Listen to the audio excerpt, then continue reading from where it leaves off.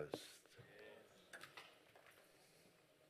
So we're going to continue our journey through the book of Esther, part 2. And as I shared last week, I love hearing people's stories where they've battled against the odds and come out on top, where they've, been tested and pushed through and come out the other side. And Esther is one of those kind of stories, the story of a young Hebrew woman whose heroic acts saved not only herself, but saved her people from what was really certain destruction. They were going to be annihilated. They were going to be wiped out by a crooked tyrant who was set on their destruction. And so it's a cool story of how God comes through in the midst of that. And so over the next few weeks, I don't know how many parts. I said in one of the services the next 19 weeks, but that stressed people out, so don't be stressed. But I do want to take some time, because we can rush through passages or rush through books of the Bible and never really squeeze out all the truth that is in there. For these, there's so many things in these books, and I want to take some time to do that as we walk through for a few weeks, however long it takes. But just my hope is to reveal her story from the pages of Scripture, and so as we hear and are inspired by her story and her courage, that it might inspire us in our story and in our walk and in our journey, that which we are walking through. And so that's my desire. And so, especially in the times that we're living in, where they were living in strange times, we are living in certainly very different times with all the COVID craziness that's going on. But last week we looked at chapter 1, and that's online. If you missed it, it's online. You can go and see it. But it did end with Queen Vashti, if you remember the story, losing her crown. She lost her crown. She lost her royal position. Now, I don't know this for sure, but some scholars will say she would have been executed from here. So she's gone. She's out of the picture. And we know why. We can remember that she refused the king's request to dance before his drunk buddies, only wearing her crown. She's like, no way, Jose, it's not going to happen. And all the ladies said, amen, don't do it. So that was not going to happen. And for that, as I said, she was banished and never to come before the king again.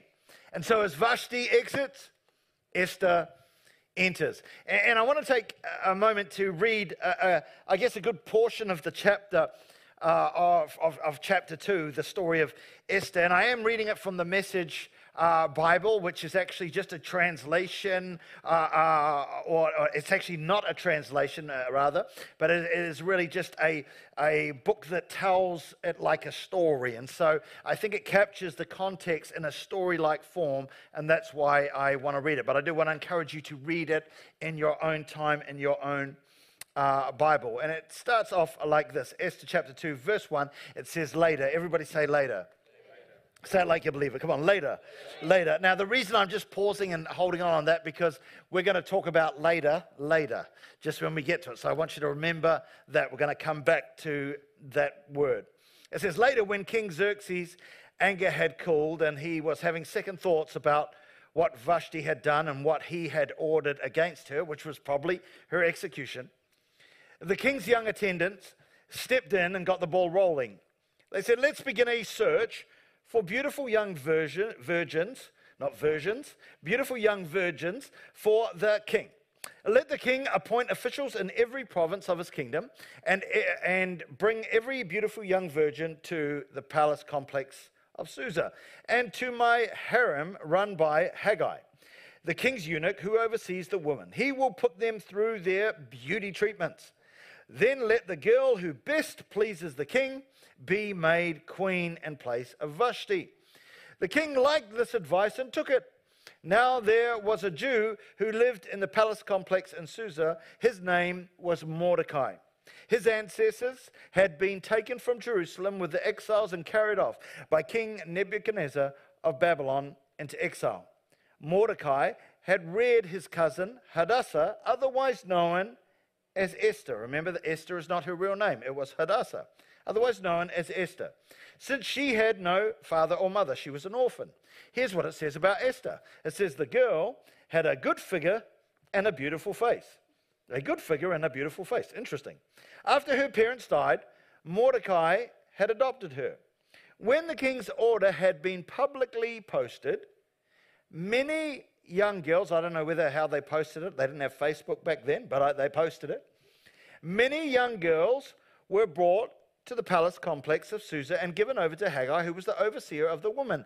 Esther was among them. Haggai liked Esther and took a special interest in her. Right off, he started her beauty treatments, ordering special food, assigned her 7 personal maids from the palace, and put her and her maids in the best rooms in the harem. Esther didn't say anything about her family and racial background because Mordecai had told her not to. Every day, Mordecai strolled beside the court of the harem to find out how Esther was and get news of what she was doing.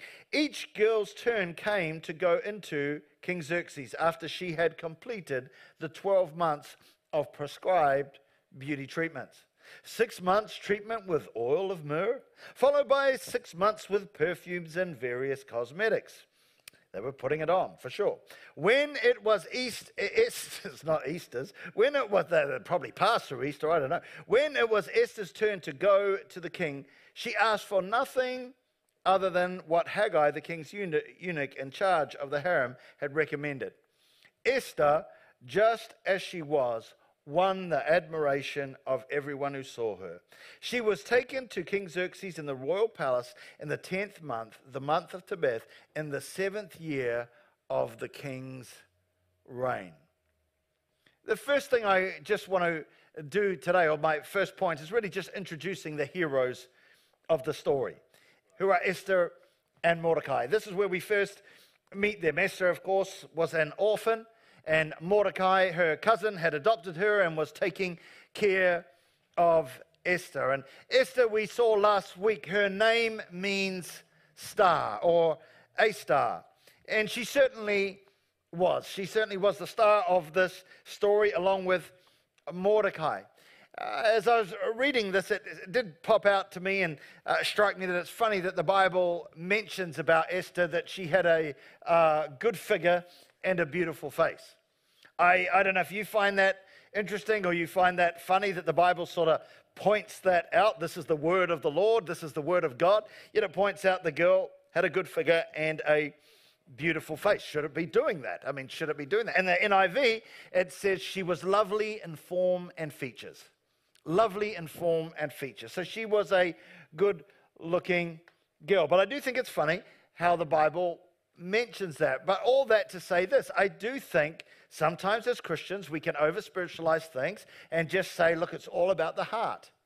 It's all about the heart. God, the Bible, you don't worry about outward appearance, it's all about the heart.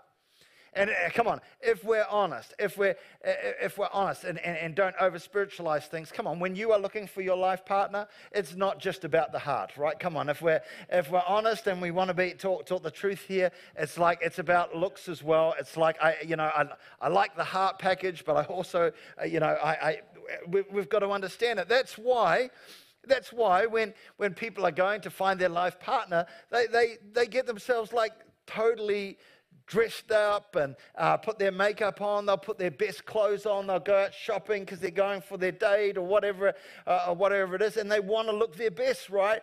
They want to put on their best things. The girls will spend maybe ages on the makeup. None of the girls here, but you maybe in the other services. But they'll just spend ages on their makeup to just make sure you're ready for the perfect Instagram photo or whatever it is, because you want to look right for that man. You want to look good, sister. And so you're getting yourself all sorted out. And of course, the guys, they go to the gym, right? Or some of them, they go to the gym. You too can have a body like mine if you're not careful. But they go They go to the gym, right? And so they'll work out. Why? Because they want to get the girl. They want to go after. She's my princess. She's my Esther. She's my this. She's my that.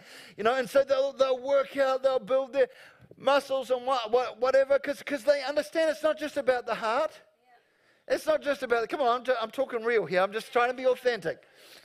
And this is good. I like that this passage is in here because it helps me relax a little, where I can go, you know what, it isn't just about the heart. Looks are there too. And because of Esther's looks, she had what it took. Come on. To get into the palace. You got to understand that. Because of Esther's looks, she had what it took to get into the palace. And I'm just saying, for all those who are married out there or going to be married or whenever you're married, just know this. What happens up to the wedding day? People are like, go to the gym, do the exercise, do the thing. After wedding, what was here slowly comes. Come on, you know it. It's the truth, isn't it? Come on, anybody had that problem? Come on. Don't say the devil made me do it. He didn't. Come on, it just whatever was there comes down, and it's just like, and same. It's like, well, he's just gonna love me just how I am. No. I mean, yes. Boy, that's not online. That'll be cut into a little YouTube video. Look, you've got to. I'm just saying, it's like you just can't. Guys, girls, you can't just let yourself go. It's just, I'm just saying that it just happened. Should we move on? I mean, I think it's time. Is there a hole on this stage that's like, you know what I mean, right? Hallelujah. I just think it's funny how the Bible points that out anyway. Because we know that scripture, the Lord looks on the heart, not on the outward appearance, but it's both. I'm just saying it's both. And for your marriage, you've got to understand it's both. Sometimes we get married and we go, well, I'm never going to dress. I'm going to just wear my trackies. I'm just going to do, no. Let's do relationships right. Can I hear a good amen? No, all the men are quiet. They don't know what to do,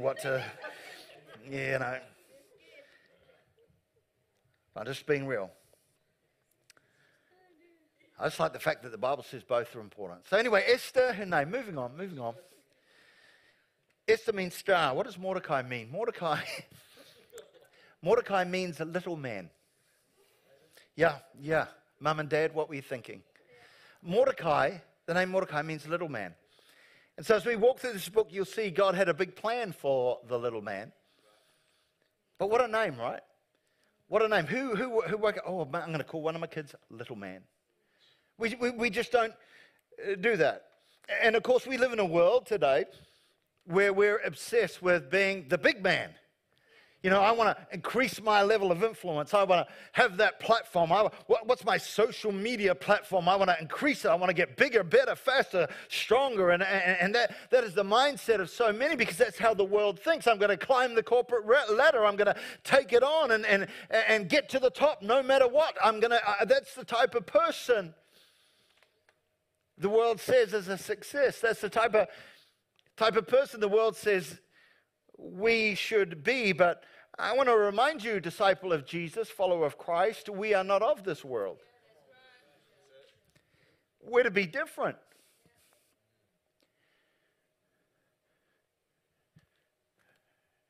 In the world, when you want to be first, it's like just take whatever you need. In the kingdom, you want to be first, you've got to be last. You want to be the greatest, you've got to be the least, the servant of all. The kingdom is different. His ways are not our ways. They're higher. They're different. But the world doesn't treat us. No one wakes up in the morning and goes, you might feel little sometimes, but you go, man, I want to get bigger. But we don't wake up in the morning going, I just want to be little man. Because that's not what success looks like. As I was thinking about this and our relationship to what it means to be a follower of Jesus, I was thinking about John the Baptist, and there's a passage in Scripture where his disciples come to him and they say, hey, John, do you realize that Jesus, who you had baptized a few weeks ago, has gone? You're not going to believe it, John.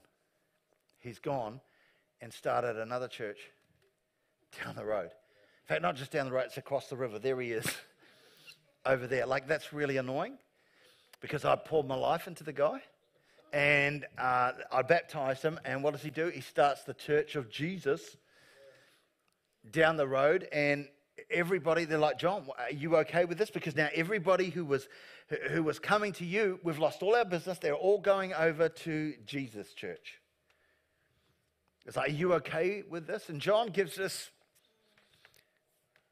reply, this response. He says in John chapter 3, verse 30 in the ESV, he says, he must increase,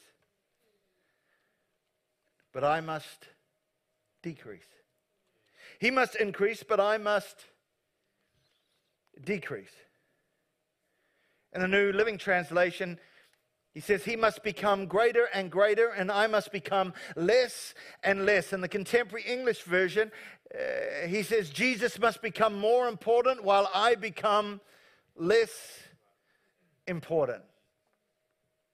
In other words, he was saying, Jesus must become big, I must become little. What a difference to the way the world thinks. John the Baptist was saying, I'm okay with being the little man. And really, my little challenge from this little passage of Scripture is that I pray that our lives would not be so much about becoming bigger, brighter, more famous. Oh, I hope I can, have more influence. I hope I can be this. I hope I can be that. I want to be better than that person. I want to have, I want to do this. And I'm not saying to have those dreams is wrong. I'm just saying perspective. Because if that's what you're living for, that I can become greater, better than, more famous or whatever, you're missing the point of the kingdom. The point of the kingdom is not that you would puff yourself up to become greater. It was that, listen, the Bible talks, 1 John, greater is he that is in me than he that is in the world. It's not about me. It's not about who I am. It's not about how fantastic I am. Listen, if we're trying to build a church which is just saying we're the best church and we're better than that church and we're missing the point. The point of this is him. The point of this is for his glory, for his honor. Whatever we do every week is for him. Greater is he that lives in me. And so a part of it, my prayer as followers of Jesus, is that you would be a people who, as you live your life and as you grow in him and as you grow in his ways and as you learn and understand what his word's saying, you're living your life saying more of him, less of me. More of him and less of me. Mordecai, and I pray you are, was okay with being the little man. Because God is big.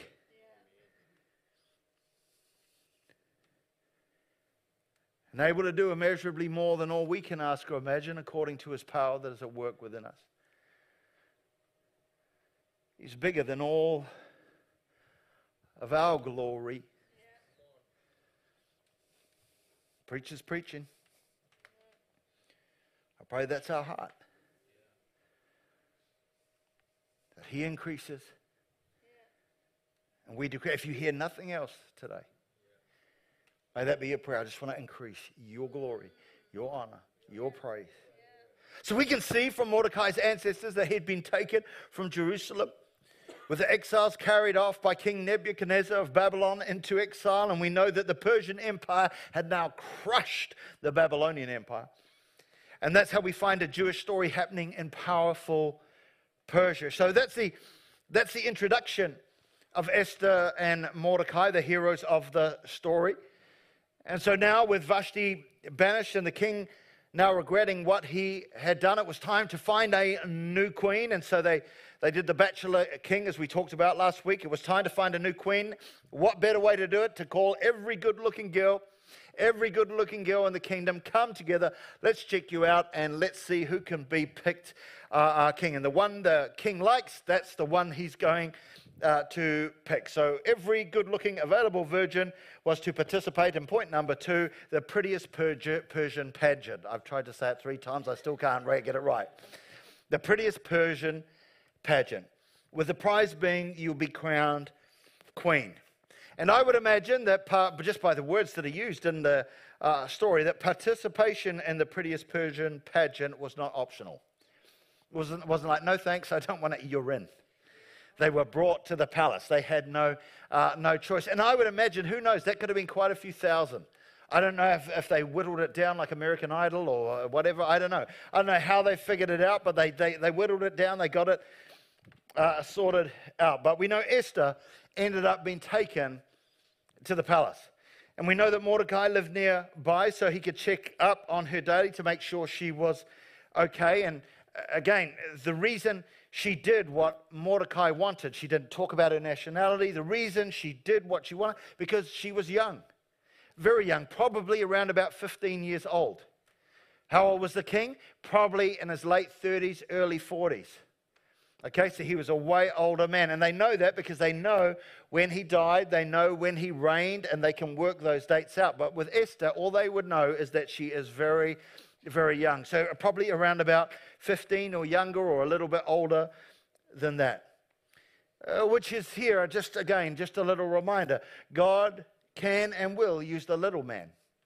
God can and will use teenagers to make a difference. If you're a teenager here today, about 3 of you, some of you are not too sure, I don't know about that. Come on, God can and will use teenagers today. He will use men and women. He will use anyone to bring his purpose about. Here's the scary thing, even pagan kings, even Egyptian pharaohs, will he use to bring about his purposes. Not only that, he may even use you. I think I'll preach over here because they're sure. I said he may even use you. Come on. I dare to believe that God might use you to make a difference in the world that you're living in. After all, he's called you to go into all the world, to preach the gospel, to make disciples, teaching them to obey everything he's commanded. I mean, he's called you to it. You don't have to go, well, what's the will of God? There it is. Just do that. Thank you, Pastor. But back to the prettiest Persian pageant. I've got to be careful how I pick these words out. So the prettiest Persian pageant, we saw that Esther was brought to the palace, where she underwent 12 months of beauty treatment. How many know, ladies, that is a serious spa plan? It really is. It really, all the ladies go, oh my goodness, yes. 12 months of beauty treatment. At the church, we do a pamper night every now and then. We never are going to do a pamper year. I'm just telling you how it's how it's going. There's no voucher for it. I'm just telling you. But that's what they did. They did 12 months. And then I was thinking, it's Father's Day coming up. We should have a pamper night for the guys. Come on. Come on, because I like doing my nails. I like doing my nails, 4-inch. I got, okay, that didn't work. It didn't work in the last service as well. Bang those nails in. Some of you are still going, what? I didn't get it. But it was a while before she was brought before the king. 12 months of beauty treatments. But it actually took, and that's what I want, the point I want to make as we work through this. It actually was much longer than 12 months. Way longer. Way longer. Which leads me to my third point. The tale's timeline. Or the story's timeline. The tale's timeline. See, in Esther chapter 2, it tells us that Esther was taken to the King Xerxes in the royal palace in the 10th month, the month of Tebeth, in the 7th year. What year? 7th year, not a trick question. 7th year of the king's reign. Remember I said we were going to talk about later? Yeah. Thank you, Kyle. Well, this is later. Yeah. This is later. We're going to talk about later now. Chapter 2, verse 1 starts off with the words, later. In the King James Version, which is the one Jesus used, Esther 2, verse 1 starts off with this. After these things. And so we're going to go after what things? After what things? See, in chapter 1, verse 1, which we looked at last week, here's what it says. This is what happened during the time of Xerxes, the Xerxes who ruled over 127 provinces, stretching from India to Kush, that's modern-day Ethiopia. At the time, King Xerxes reigned from his royal throne in the citadel of Susa, and in the third year. What year? The third year. The third year of his reign, he gave a banquet for all his nobles and officials. When was the big banquet that we were talking about last week? In the third year of his reign. So notice this.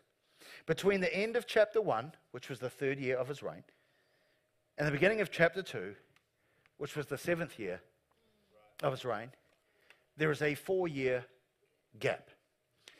When we read this story, it looks like one thing flows after another, and it's like, oh, this, he's like, oh, she's gone, Vashti's gone, let's go and find somebody else. But I want to tell you, there was a 4-year gap. Things didn't happen fast back in those days. There was a 4-year gap just between those two chapters. And I'm saying that because sometimes we can read these Bible stories and it appears to go from one exciting event to another. From one moment, one exciting moment to another exciting moment. And some of us can get the impression it's like, I mean, it just seems continuously God is doing certain things in my life. Nothing's happening. Yeah. My life, nothing's going on. My life, where are you, God? And we can get that impression, but we have to understand, just between the end of that chapter and the start of the next chapter, 4 years had passed. Yeah. 4 years. A lot can happen in 4 years. 4 years had passed. And like I say, we can read these Bible stories and they appear to go from one event to another. And so we don't see, because we don't understand that, or we don't read it in that way, we don't see the spaces. We don't see the quiet places or the in-between times. You know, those in-between times where it's like, man, it's boring right now. Oh, man, I don't know what's happening right now. There's in-between times like, nothing's happening. God, I thought you promised. I thought you said. We're in the in-between times.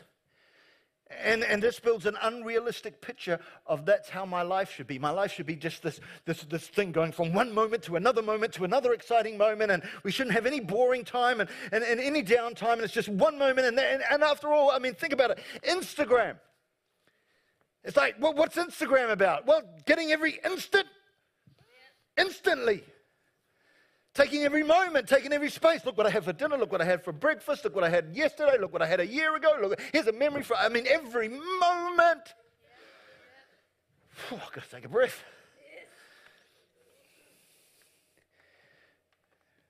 We just take one moment and we can't wait. We see who's like. If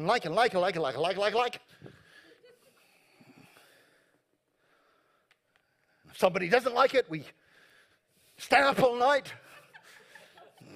Why didn't they like it? So we try to get another moment that hopefully they'll like.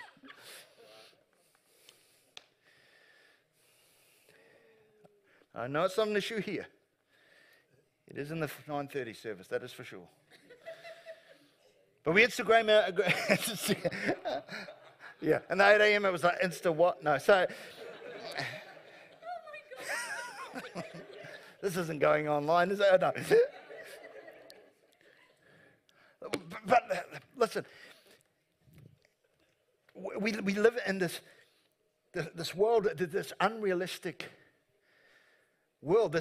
And when we don't understand the in-between spaces, when we don't understand the gaps between the chapters, when we don't understand that there's 4 years there, when we miss that, when we fail to see it, we set ourselves up for sadness. We set ourselves up because we're like, God, what are you doing in the middle of this? And this creates a generation of what? A generation who is unable to tarry, a generation that is unable to wait, a generation that is unable to be patient, or to rest, or to take the time. And I was saying, thinking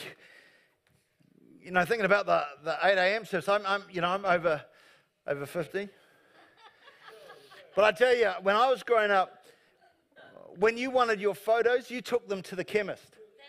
And then you'd have to wait 1 week for the photos. You'd have to wait 1 week. And not only would you have to wait 1 week, when you got the photos back, half of them were duds. Half of them didn't even come out because you'd shot the camera in the wrong place. But we live in a world now where that's instant.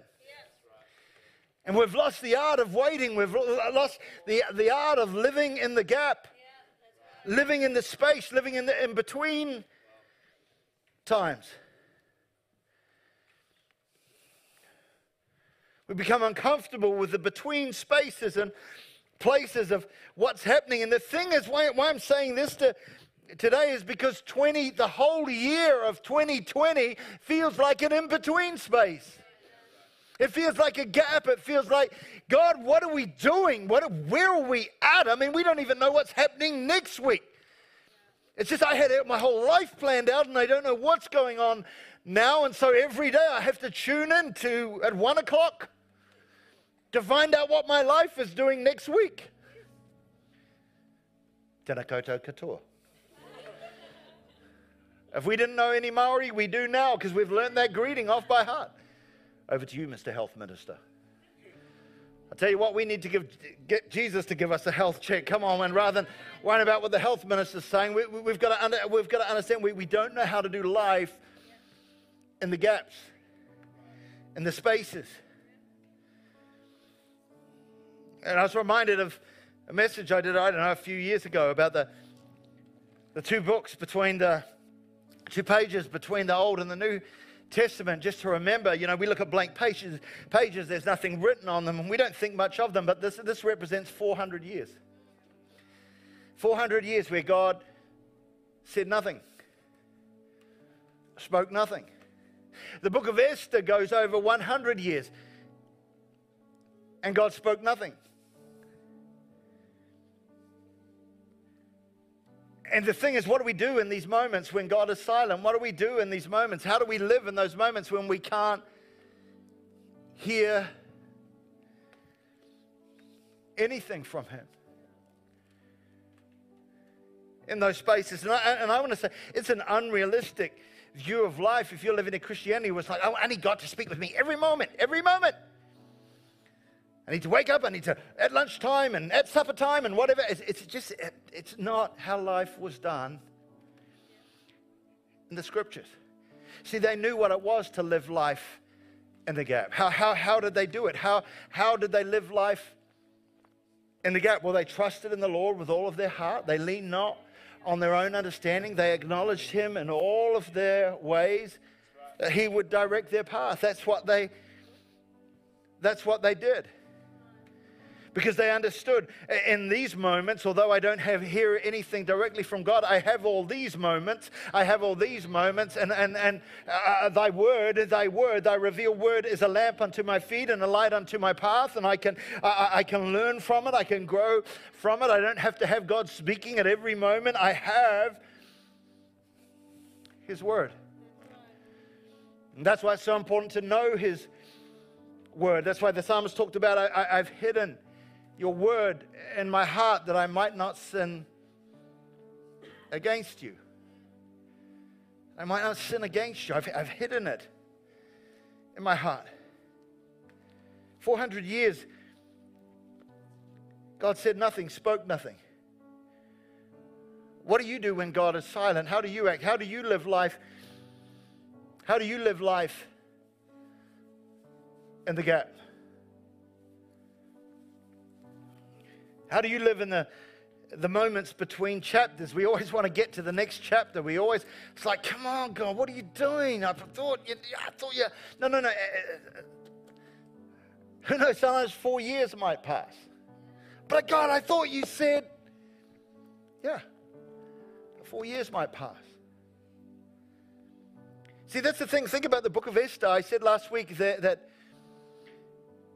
in the book of Esther, God is hidden. Esther's identity is hidden. It's one of the themes of Esther. So many things are hidden. God is hidden. But God was not only hidden, there's no mention of Him in the book of Esther. But not only is He hidden, He is silent. He says nothing. The book of Esther goes over a period of about 100 years. He says nothing. But they're trusting Him, trusting His word. He was silent. God doesn't speak at all throughout the entire story. And all they could do, all Esther and Mordecai and the other Jewish people could do, all they could do was trust God in the gap, because they understood from reading of His word that the steps of a good man and woman are ordered by the Lord, and He will delight in their path. And so all they can do is put one foot in front of the other.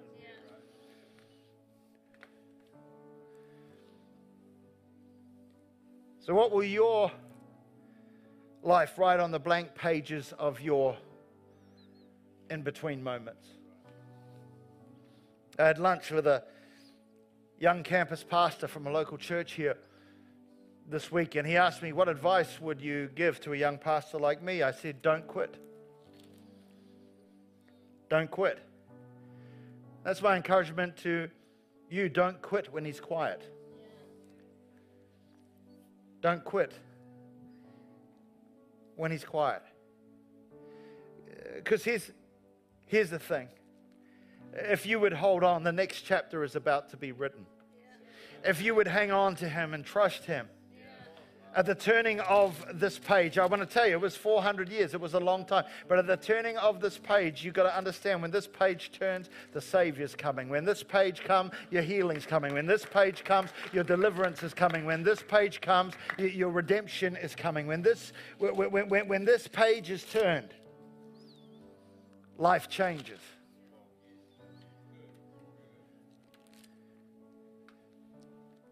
Healing's coming.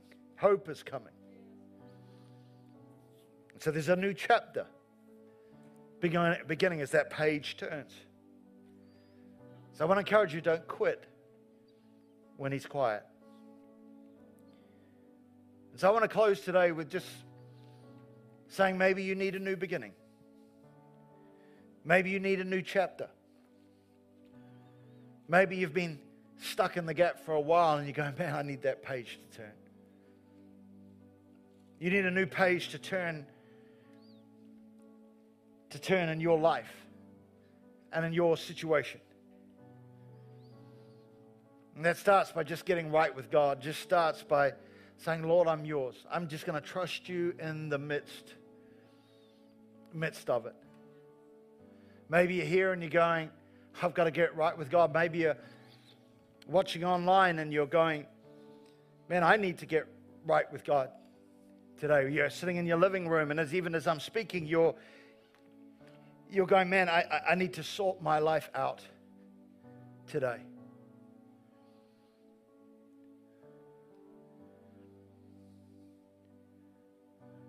We're going to pray a prayer